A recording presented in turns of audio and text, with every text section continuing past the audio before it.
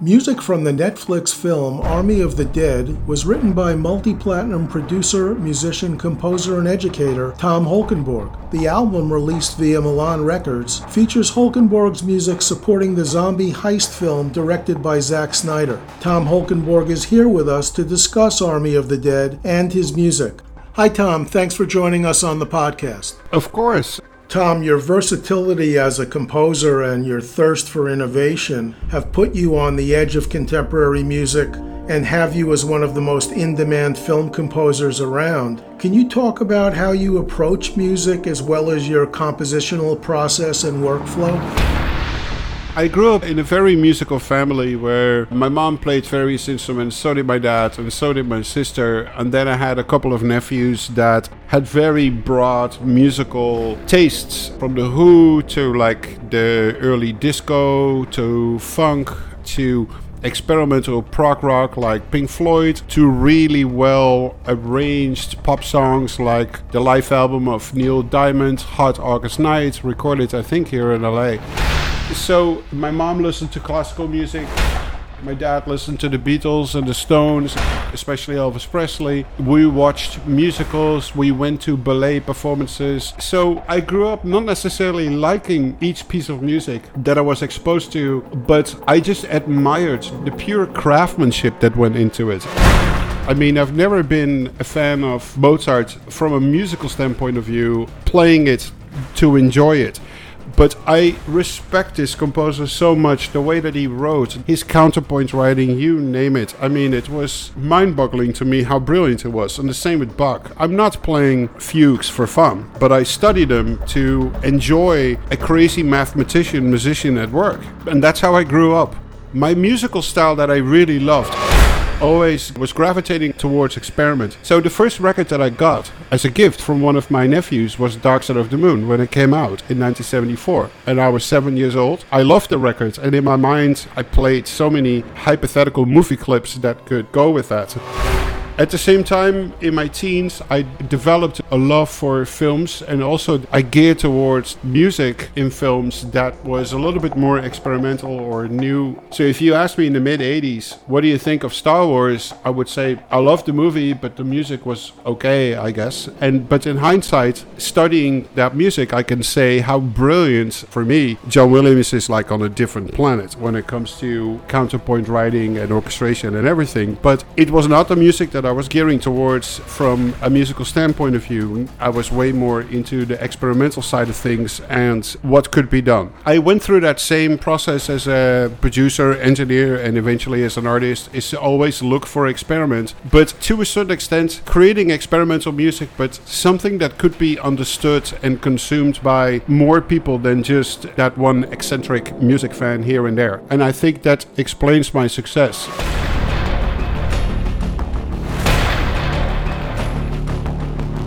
I'm willing to experiment, but I'm also not forgetting the movies that I'm making music for. Max is an experimental movie, but the music I made for it is also experimental in nature.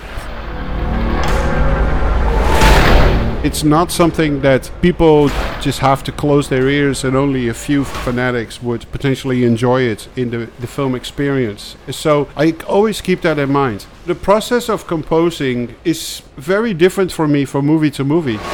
Clearly, a movie like Mad Max that I just mentioned was so driven by drum rhythms because of the drummers and the crazy guitar player that those were very important instruments to start with on almost each piece. Whereas other movies like Black Mass with Johnny Depp was a movie that was more sound design in nature and some strong cello melodies. So I had a cellist in my studio and we talked about ideas for melodies and we practiced it together with some sound design, and that's where the idea was decided. It's like, okay, let's do it like this, or let's write the theme like this. With Terminator, it started in recreating sounds and creating metallic sounds that would echo the score of Brad Fiedel. With Alita, everything was melodic driven. So it started on a piano, just really writing solid melodies and harmonies that go with it before starting to arrange. With Justice League, it's hand in hand. It's like on one hand, really strong themes needed to happen, which were partly written on the guitar, partly on the piano, and a lot of music was really derived from sounds experiments. I call myself a full contact composer, which means that I want to be physical, touching knobs, turning knobs, playing instruments, but also full contact in the sense that I want to control every step of the process, including recording, including mixing, including mastering, including developing unique instruments for this project, including developing unique software to use on this project.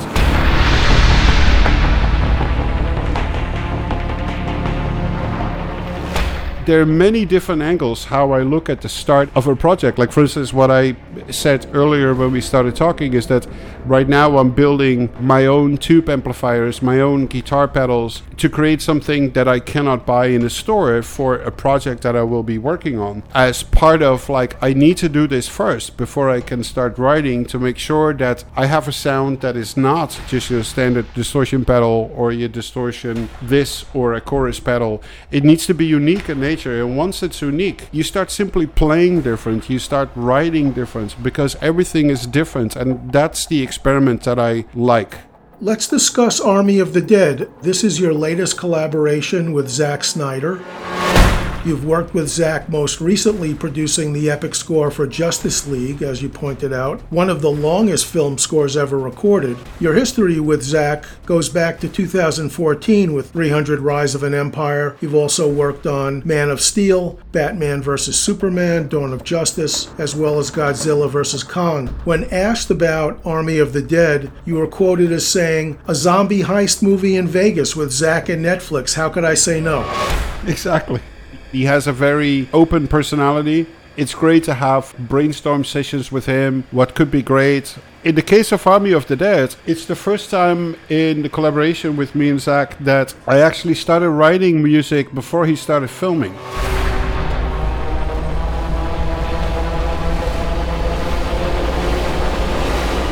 I wrote a few themes, and then halfway through the filming process, I drove to Albuquerque and I played him some stuff there, and I was also able to see the set and meet some of the actors. And that is a really interesting concept. It's something that I remember seeing as a kid between Ennio and Sergio Leone, where Sergio Leone would just like give the script to Ennio, and then he would write some melodies and he would play it to Sergio, and Sergio would read the scene and he would say, "Oh, can you repeat that again, because I'm going to make the scene longer." And then he would play it on the set with the actors. And I remember seeing that documentary about Once Upon a Time in America, and I was like, wow, that is so amazing. And once I got into film scoring, I never understood the process, why a composer would come in 6 to 8 weeks before the deadline where the film is pretty much done.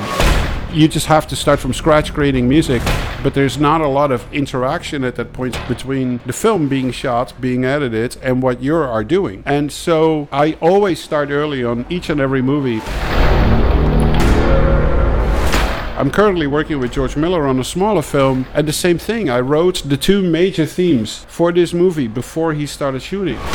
When I did Godzilla vs. Kong, I wrote the theme for Kong and Godzilla before they started shooting. It is an organizational mess, because it means that you write a month or 6 weeks to 8 weeks of music, then you go away for a year or a year and a half, and then when the movie starts getting compiled, you come back and finish it. So it takes a lot of organizational planning and thinking to make that work, but it's so gratifying when it does. And it means that there's more room for interaction between picture and music, and that sometimes actors can listen to the score you will be writing for that scene, so they can listen to it and they can get into a certain mindset where it's like, oh, this is the music that will be playing over the scene. So it will not be the same, obviously, but it will have the tone, it will have the theme, it will have things like harmony, it will have the concept of the score. And I hope I can keep doing this for the future films as well.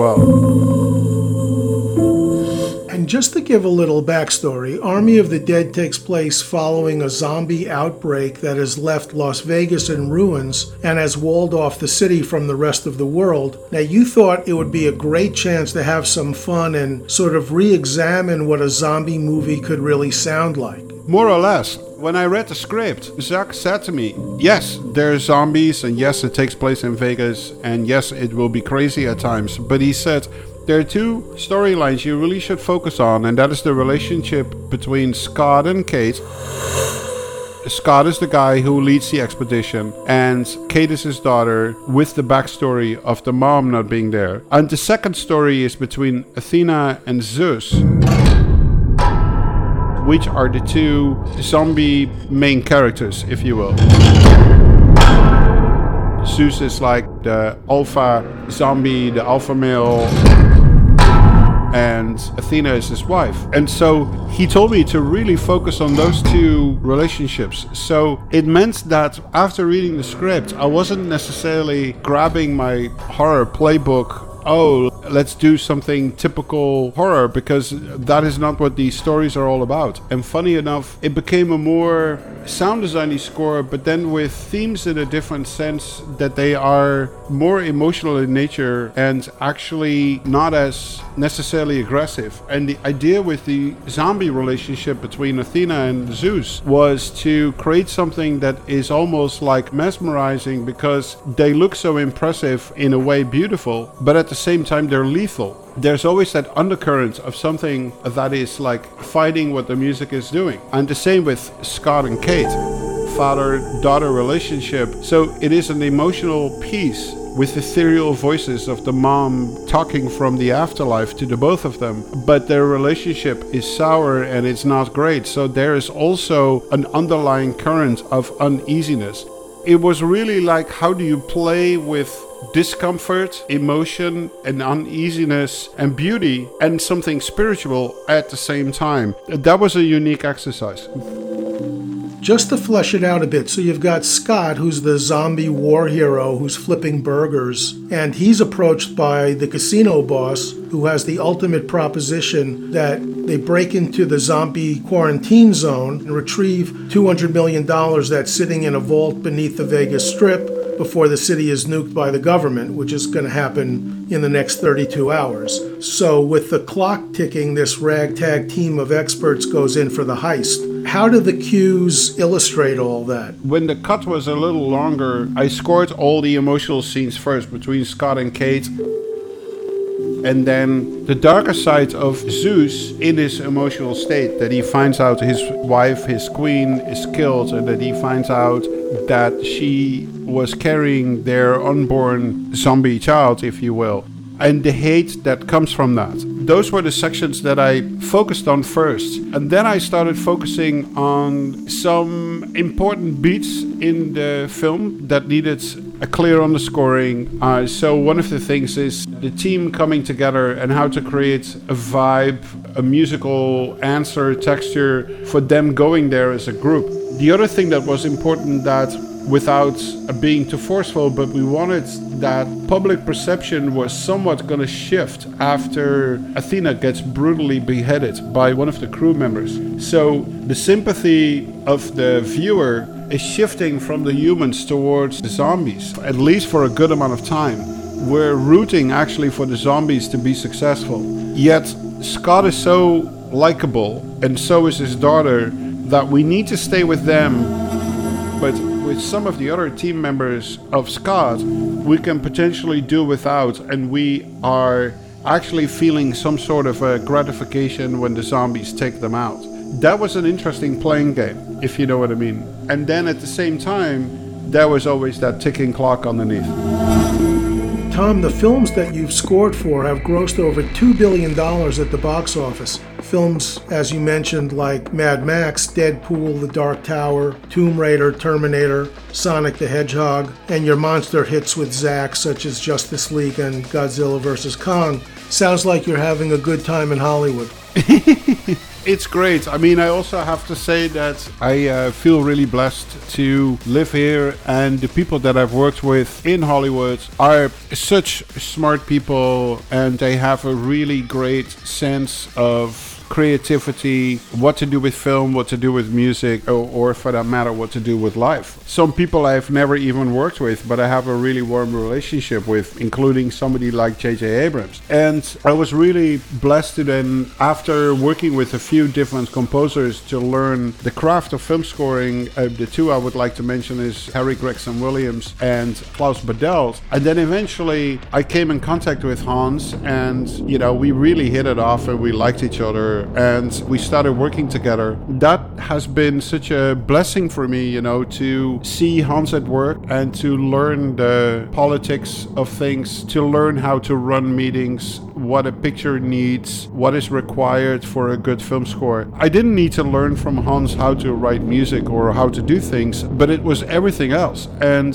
the most important lesson I learned from him, or the most important thing he said to me, was in 2013 when he hit me on the back and he said, okay, now do it on your own. You're going to be great. And that's what I needed to hear. I do have a lot of fun, and I feel 7 years now in my career so blessed to have worked with Peter Jackson, James Cameron, Robert Rodriguez, Tim Miller, George Miller, and Zack Snyder. I mean, the list is insane for me. And if you would have told me in 2000, Tom, in 20 years you will have worked with these people and done film scores, I would be, nah, get out of here. It's just like, I wouldn't believe you. As the creator of the Score Academy and the Artes Conservatorium in your home country, the Netherlands, as well as the YouTube series Studio Time, you're very involved in music education, and also you're an active advocate in breaking down the barriers of entry in the world of film composition. Well, this also started with my mom. She was a music teacher. She made her money with music.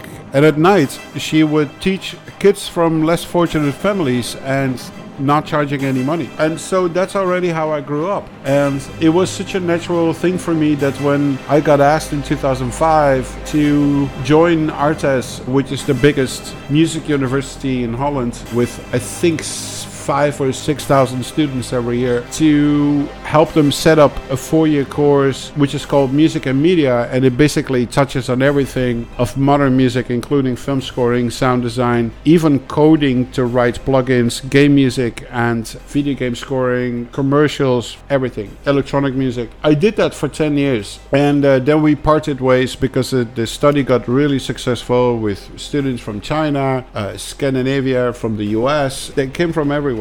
So it was time to move on to do something else. And so me and a few people here have been brainstorming what would be great to do. We talked about doing something with the regular universities here in the US, and there was interest to do that. And then at a certain point, the idea was born of Studio Time. Studio Time is the YouTube channel in which I explain how I work. I answer questions from people about anything, really. That's why it's called Ask Me Anything, based on the Reddit series. And sometimes they're very personal in nature. How do you balance life with family life, with your work life? How often do you see your kids? To what hard drives are the best to stream your sample libraries? What server units do you use? How do you write a melody? What synthesizers do you like to use? I only have $150 to spend. What shall I get? It goes everywhere. And it's so gratifying. The internet can be really a cesspool of hate, and this channel is not. It's just like a community of people that help each other. Also, a lot of people on there answering questions to each other. And I upload roughly 30 to 40 videos a year. Right now, we have a few hundred hours of content on there. And what's so great is that it is for free. It's commercial free. That's what education should be. Coming from Holland, where it is for free, I feel that is the right way. Big civilizations have been built upon the idea that information was always available for free and that information was shared. The fact that I'm setting up this YouTube channel does not make me special. It's weird that other people are not doing it. And that's how I'm looking at it. And you shouldn't be paying $80,000 a year to go to some fancy university here in the US. I think it's insane. It should be available for everybody. And that's what it's like in Holland and in lots of European countries. I'm not trying to change the culture here, but at least I can start these YouTube series and offer this free information that I have. And I'm not considering myself a master composer that would tell you how everything works. I just love what I do, and I show people what I do. And the Score Academy is a physical education hub in my studio where actually 2 students a year can study for free for a full year, physically being there and being part of my team to see how things are done and to see what a life of a composer is. They join me to meetings, they talk to the other assistants, they can have their own type of exercises working on some of these really big movies that I'm working on, to try things and to learn and to see how things are done. It was such a pity that we were well into our 2nd year of the Score Academy and then COVID hit, so we had to stop the physical parts. But I can't wait until everything is open again and we can pick that up again. The first Score Academy year, we had somebody who came from Iraq but lived in Switzerland, and the 2nd year we had a guy from Sydney and we had a girl from Taiwan. And so it's super international and various backgrounds, and the more diverse, the more interesting it is actually. Tom Holkenborg, thanks for coming on the podcast to discuss your music and your great score for Army of the Dead. Thank you so much. It's a joy to be here, and I salute all the great work that you're doing, interviewing all these composers and focusing so much on film music. Thank you so much. Viva!